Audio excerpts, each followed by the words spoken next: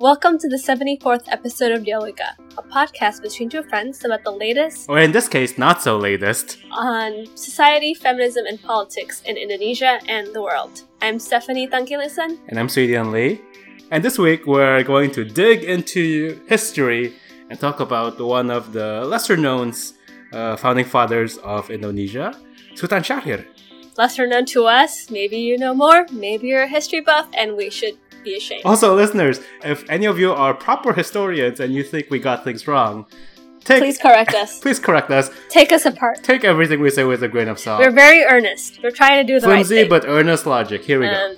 But yeah, we're going to talk about who he is and some of our thoughts and reflection of his ideas about nationalism and democracy. I think it's incredibly important, certainly in today's times, where the concept of democracy is always tenuous, to think about how some of the earliest figures of our country thought about democracy and really considered the future of Indonesia beyond just the fight for independence. So here's to it.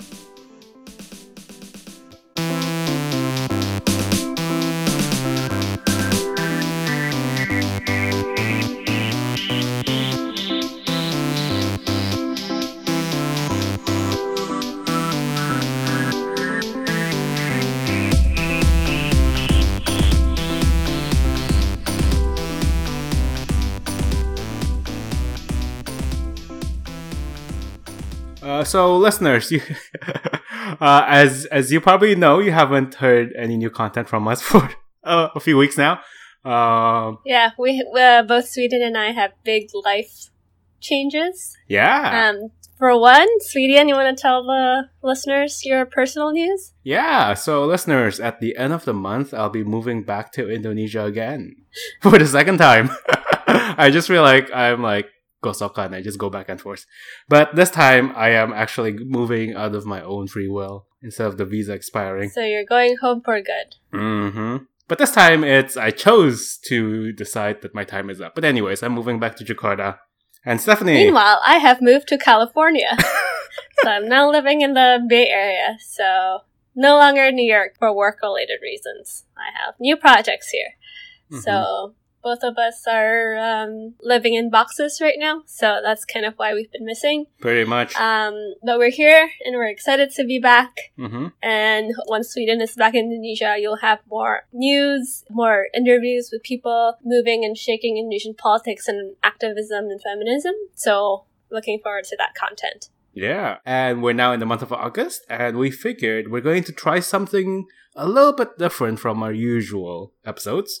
Since this is the month of August, it's also the month of Independence Day. Independence Day! Yeah, and we decided that earlier in the days of Dialogica, we used to do these profile episodes where we talked about a historical figure that we don't know that much about, or we think that the public don't know that much about.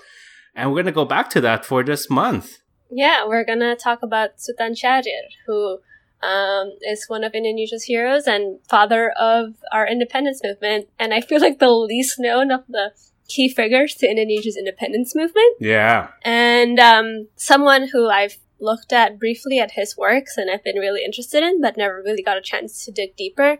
So that's what we're doing today. And it's been fascinating to look into him. Especially, since I'm not going to speak for Stephanie, but I have a very, very low level understanding of Indonesian history, and I cop out to that and I admit to that. So it was great to just really dig deep into the details of the independence movement, the early days of the Indonesian Republic, and how crucial Sutan Sjahrir was as a figure, not only for establishing the new government, but also making sure that it survives past the first, couple of administrations. Mm-hmm. Anyway, just the basic facts. Super briefly, Sutan Sjahrir was born on March 5th, 1909 in Padang in Sumatra. Shout out to Sumatrans. My family's from Sumatra, even though I'm a Jakarta kid. Represent. And he died, unfortunately, pretty early at age 57 in April 1966 in Zurich, Switzerland. And we'll actually go further into his death because that's kind of a pretty tragic part of his story.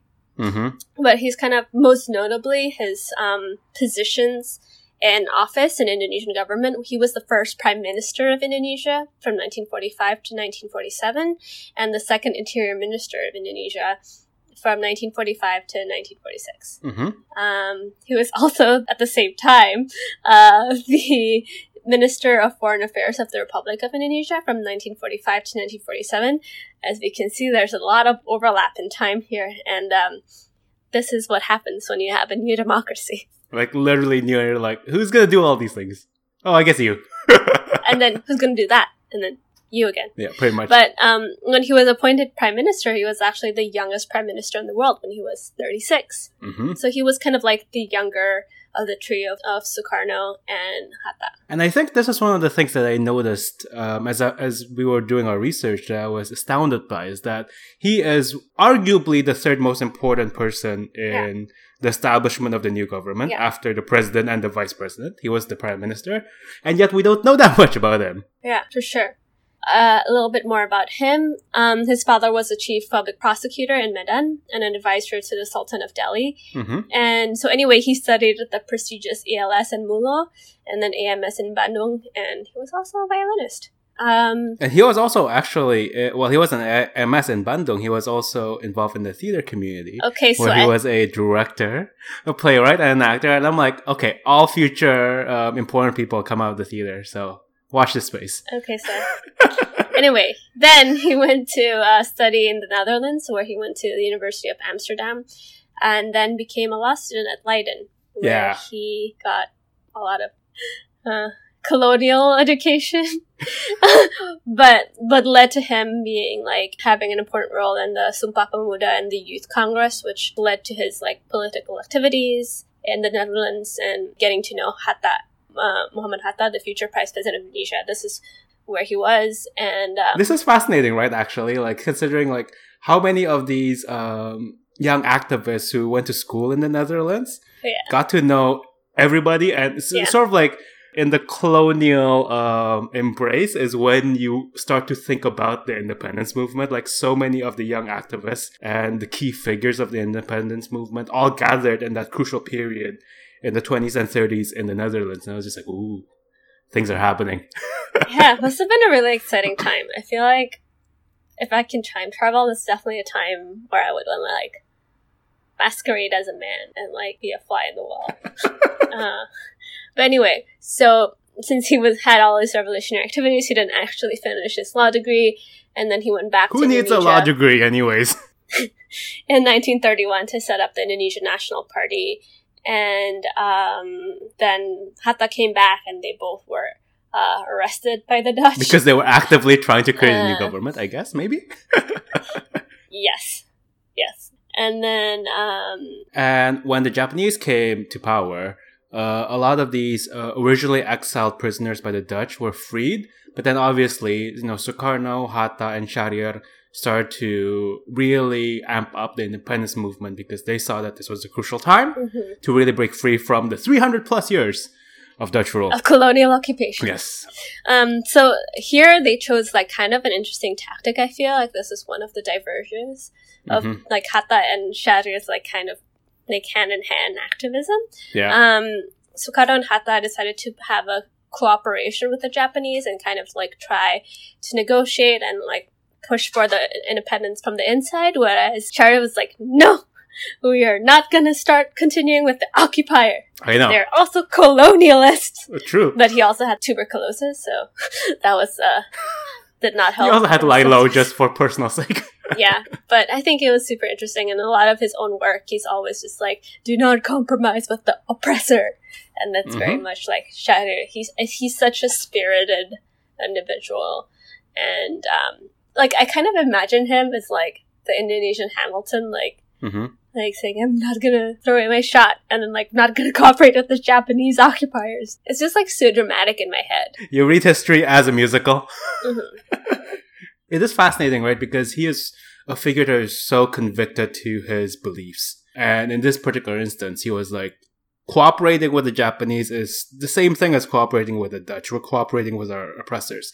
And I think, after I've done my research, I almost saw it as like, in that time period when Hatta and Sukarno were working with the Japanese, and Sjahrir was working on his own covertly underground, that's almost like the beginning of the split between Sukarno and Sjahrir, who have vastly different ideas about what the future of Indonesia is going to be.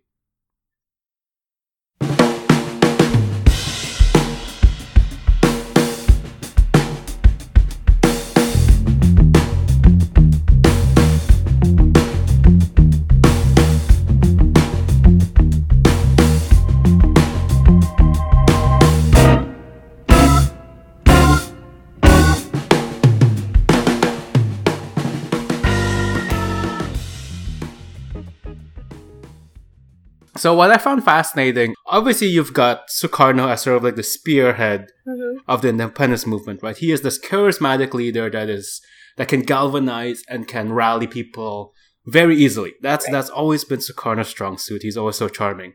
But you also need somebody like Sutan Sjahrir who can negotiate and can be diplomatic when things get tricky and complicated, and you need to play nice or you need to bluff a little bit.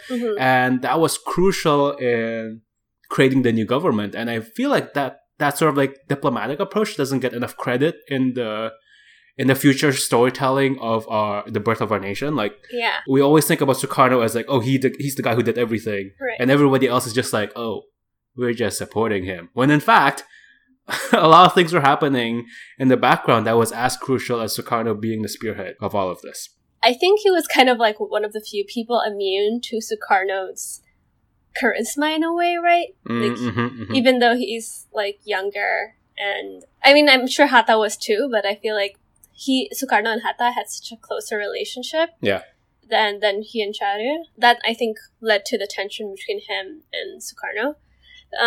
Not that there wasn't any beforehand, there was always before, 1945, there's always a tension of where they differ, but they had a common enemy, right? So once this common enemy was gone, and Sukarno increasingly wanted to push guided democracy forward, which is when he did disband elections and decided, I'm going to be president for the next 20 years. So whenever we decide to. So whenever. And Sjahrir had just such a mind of we're going to have a fair democratic process, and we're going to have a parliament that is not controlled by the president, and we'll have a healthy democracy. And that was kind of the difference, and that definitely led to him being exiled by Sukarno. Yes. I mean, in case you missed it. Sorry, I didn't know Sjahrir history, but then when I found this out, I was just like, to Sukarno. Sjahrir was only prime minister for 2 years. And that was not because he didn't want to be prime minister for longer. It's because he was forced out of government because his views were so different from Sukarno's views. Yeah. Luckily for us, I think, luckily for Indonesia right now, is that he was able to be the prime minister at first and establish almost a foundation of parliamentary democracy that can survive past Sukarno, right? That can survive past one charismatic leader. Yeah. I mean, it took us a few decades to really get that, to really learn that lesson. I mean, are we still there? Oh man, this is a... I know, right? But I think he should be credited for laying out such a foundation for the DPR and balance of power that we have the outlines for in theory. I think this is a really important quote from him. This is what he said in Our Struggle, or Perjuangan Kita. A national revolution is only the result of democratic revolution. And nationalism should be second to democracy. The state of Indonesia is only a name we give to the essence we intend to aim for. Yeah. So here, I think the important thing is that he places democracy as the first thing, as opposed to nationalism. And I think that's such an important lesson to note, even in today's Indonesia, right? I feel so often the idea of nationalism, NKRI Harga Mati, or Indonesia is number one, that's the end of it. It's such contrary to this democracy principle, because I think even in Jokowi's times, right, there are a lot of civil liberties that are being erased for the sake of nationalistic agendas or national building of infrastructure. It's almost whenever we don't prioritize democracy and use the notions of nationalism to supersede all of these kind of principles of democracy, this is how we end up with authoritarianism. And like, that's kind of like, okay, with the communist purge that Suharto did, it's like, oh, nationalism, we need to protect our country. And it's such a rhetoric that's so often used that we forget what the order of priorities should be, because if you want to have a healthy state, like, we should, I think, have democracy, because to like curb the impulses of the dictator, right? Or hold whoever's in power accountable. Yeah. And I agree with you, right? Like, because the conversations of nationalism versus democracy, it's so dangerous. Clearly is still happening, right? In this year's election, that was a crucial part of the conversation. And I think it's worthwhile to read up more about Sjahrir's legacy. And, you know, these are the same issues and problems that the founding fathers of our nation thought about. Yeah. Sometimes I'm thinking, like, what if Sjahrir wasn't around? Like, you know, knowing Sukarno's like charismatic force, he's probably like bulldoze everyone. I mean, he kind of did. Yeah, he did. But like, probably our constitution would be a different thing than it is now. You know, we might not have such a strong foundation for parliamentary systems, and for better or for worse, as much of a division, for better or for worse. But the thing is, right? There's a foundation for something to hold people accountable, and. I forget whose quote is it, but you know, somebody said once that like democracy is an imperfect tool, right?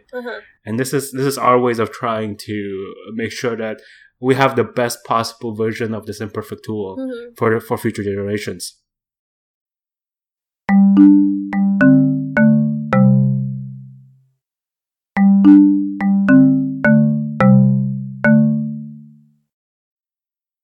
I mean, like, part of the rest of the thing of our struggle is Sjahrir's fairly socialist views and, like, the decrying of capitalism, and, like, how a lot of he uses the terms that are, like, probably will be outlawed by Suharto. Let's just put it that way. I mean, if he was still around when Suharto was in power, he would still end up in jail. Yep, he would still be in exile. But that's, you know, that's, like, a nice segue into, like, his life after government, right? Where, you know, the first chunk of his life was dedicated to establishing a new republic and then going through the first rough years. And after that, he started the Partai Sosialis Indonesia. Yeah. Or the Indonesian Socialist Party. Yeah. And also, that's done in opposition to the Indonesian Communist Party, or the PKI, Partai Komunis Indonesia. That kind of shows that he's like so not a communist that he's like, oh, you're gonna create a communist party? I'm gonna create a socialist party. Like, literally, it was like in direct opposition because he was concerned about the growing influence. And this was also, for context for our listeners, right? This was the period when there were, this was obviously during the Cold War. Yeah. So communism was all around the place. And there were concerns that Sukarno was embracing the communist faction too much, etc., etc. So it also contributed to the existing tensions between Sjahrir and Sukarno, because Sukarno was clearly courting the communist bloc. Yeah. But it's fascinating, right? Because he is talking about, you know, socialism and communism are concepts that are like side by side in many different ways. Yeah. Like they're born out of similar concerns, but manifest into two different products. And so sometimes I'm always like, as somebody who's into like political science, it's always fascinating to see how much people try to create oppositions out of things that were perhaps right next to each other when they were first born. Right. And I mean, like, Sjahrir was also super sassy. Like, shout out. Like, his quote against Sukarno, which honestly is like, damn. Like, I mean, maybe you guys are like thinking we're like doing this so irreverently, but I feel like this is the kind of content you come here for. I mean, yeah, if you're surprised by this, then you must be new here. But anyway, this is what he said. Nasionalisme yang Sukarno bangun di atas solidaritas hierarkis feodalis sebenarnya adalah fasisme, musuh terbesar kemajuan dunia dan rakyat kita. Damn, calling it. Snap. Alright, so this is related to his whole nationalism. Is like, this nationalism thing is dangerous. Nationalism that Sukarno is building is built on the solidarity of hierarchy and feudalism, and it is, by another name, fascism. It is the biggest enemy towards the progress of our world and our people. Like, drop mic. Like, Also, this gets us excited. Like, that's kind of sort of like strong so much political drama, man. And it's like... But that's the thing, right? It's so true because Anyway. nationalism without a purpose is fascism. Yeah. It's just power for power's sake. Being used however way you want it to be and so forth. Mm-hmm. And whatever this nationalism ends up being, this victory of nationalism ends up being empty for the people. Mm-hmm. And it's like, yeah, like who wins in like nationalistic kind of fights, right? Yeah. We can all be mobilized by nationalism, but in the end, like, who wins by that? Like, it ends up being like a lot of the people lose out on this fight for nationalism. And it's like, I mean, that's the thing, right? Like, nationalism is a useful concept, perhaps, in struggles and fights when you're trying to sort of like establish yourself, you're trying to like rise up in a revolution. But nationalism, I feel like, is a concept that is not sustainable without something like democracy. Otherwise, then you're just always rallying the troops, but for what and for whose benefit? Right. Diiringi rasa hormat dan haru oleh handai tolan kawan dan sahabat, peti jenazah diangkat meninggalkan Kemayoran. Ya, Tuhan telah membebaskannya dari derita lahir dan batin. Dia adalah Sutan Sjahrir yang menghembuskan nafasnya yang terakhir pada usia 57 tahun karena penyakit tekanan darah tinggi. Kibaran sang merah putih setengah tiang pertanda bahwa negara ikut bergabung. Sejak tahun 1962 hingga akhir hayatnya, Sutan Sjahrir hidup dalam pengasingan dari masyarakat ramai sebagai akibat pertentangan pandangan dan pelaksanaan politik negara. Partai Sosialis Indonesia, di mana ia menjabat ketua umumnya, dinyatakan sebagai partai terlarang dan ia bersama kawan-kawan sefahamnya terpaksa menjalani hidup yang jauh dari segala aktivitas politik. Sebagai seorang yang selalu hidup dalam gerak dinamikanya politik, proses pengasingan yang berlarut-larut ini akhirnya menimbulkan penyakit tekanan darah tinggi yang meningkat hingga melemahkan syaraf lidahnya. Ia tak berdaya lagi mengeluarkan sepatah kata pun. Ya, puncak derita ini ia tanggung dalam kesunyian harapan.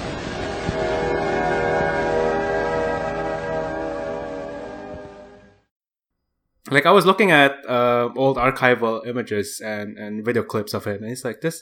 He just seems like a guy who's humble, but obviously committed to the cause. Yeah. Anyway, he stopped holding office when he founded the Indonesian Socialist Party. So even though it is kind of leftist and believes in the critics of Marx and Engels based on like capitalism, they really didn't like the Soviet Union, which is tough during those times.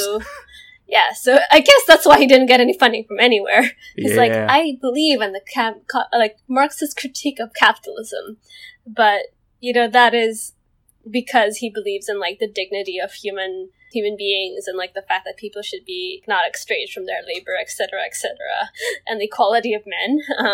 Anyway, because of that, he ultimately failed to get enough votes to compete in the general election. And I believe like he went this path also because he had such a belief in a parliamentary democracy, and if he wanted to have a country with his ideals, he'll want to be a part of a political party. Yeah. That really proves that a democratic system can work in Indonesia. Mm-hmm. Like, he didn't want to just buy his way into power or anything, right? Like, he wanted to go through the steps and do it, quote-unquote, legally. Yeah. And his relationship during this time with Sukarno really failed. And by 1962, he was imprisoned by Sukarno, his old pal. On quote-unquote conspiracy charges, which basically means I don't like you. Yeah. And imprisoned without trial, and then he suffered a stroke.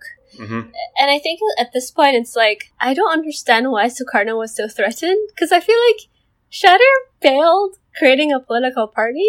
Yeah. Maybe I'm totally missing the dynamics of 1960s politics, but I think this is one of those things where Sukarno just didn't want anyone criticizing him, and like he just gained so much power that he doesn't want even anything that questions his legitimacy, especially from someone with such a revolutionary pedigree of Sjahrir. And yeah, I mean, this is ultimately really tragic because in 1965, before the communist purge stuff happened, he actually suffered a stroke in prison. So he was I think he had high blood pressure and he wasn't allowed to bring his own food. They didn't allow his family to bring him his own food and suffered a stroke. And then insult to injury, after he suffered a stroke and other prisoners noticed, the prison guards were just he'll be fine. He'll wake up from it tomorrow. And then didn't have any doctor or anybody check up on him until the next day when the next person was in charge. And then the doctor came and then he had a stroke. This is serious. And then he was taken to the National Hospital and Sukarno was oh, oops. And paid for all the services, and his family really fought to have him be treated outside, and that's how he was taken to Zurich, and ultimately he died there in April 1966. Yeah, it's really sad. You know what's interesting as well, though, is that obviously there was so much tension between him and Sukarno and the government. Yeah. But then when Sjahrir died in Switzerland, and news reached Indonesia, the government then immediately declared him as a national hero. Pahlawan Nasional. Yeah, he's no longer a threat now that he's dead. Yeah. Once he's no longer a threat, then his narrative can be taken over by the government. He is this national hero who fought so hard. He's the smiling diplomat. Yeah. Erase the whole part. It can be utilized. About him being at odds with Sukarno and be let's just remember him for his glory days as one of the first people of the new republic. Right. And he's being used against the whole thing that he was against. The fact that he doesn't want to co-sign his name to nationalism if it meant the death of democracy. Is this kind of the worst case scenario? He doesn't wanna feed into cult of personalities, right? That's his whole thing. It's we need to make democracy for the people, socialism for the people. It's about the people. Indonesia is a huge country full of lots of people. Think of the people! Yeah. And I think even today, his name is not heard as often as other revolutionary figures, even though he was such a crucial advocate for democracy, true democracy in Indonesia. Honestly, to this day, right, we're still not sure if we're anywhere near that yet. We're trying. I think so. We're trying. We're trying. Some people are trying. And even today, with the new incarnation of PSI, which has nothing to do really with his incarnation. Not at all. But I think the current PSI is way less left. Socialist. Yeah, way less left. way less socialist too, yeah. But that's the thing. I think it's worthwhile, listeners, if you have the time and resources, really reading up on all these early political thoughts of these figures. Yeah. With Sjahrir in particular, his idea of socialisme kerakyatan, which I think is so unique to Indonesia. How do you create a socialism for the masses, for the people, in this very tenuous place where, not only do you have a huge country of islands, a diverse country. Exactly, it's diverse, and there's already internal tensions between the islands, and then between the ethnic groups. How do you create a system that works for everyone? And obviously, we're still nowhere near that yet, but it's always a good reminder. Yeah. Please do read up on him because he's such a amazing man that I'm sorry it took us to make this podcast to realize how cool and inspiring this guy is. You know what I realized though is we did an episode on Hatta, maybe our first year of Dialogica. I'm sorry, listeners, that it took us another 3 years before we were let's cover another. 3 years? We really didn't cover another historical figure. Lord. Okay. If you guys like this kind of historical figure breakdown, let us know, and then / rambling. We'll try to do more of them.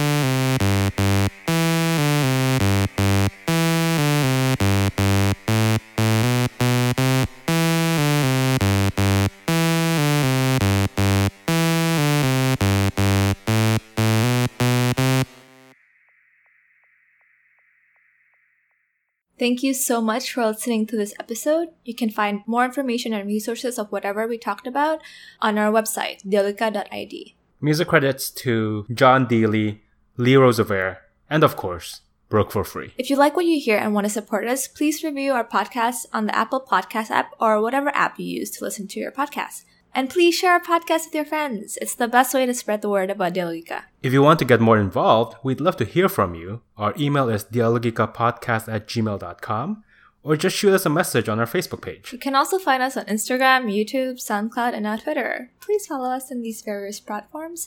Our Twitter handle is @dialogikapod. Also, follow me on Twitter. It's Steftangk. That's STEPHTANGK. Thank you again, and see you guys next time. Bye!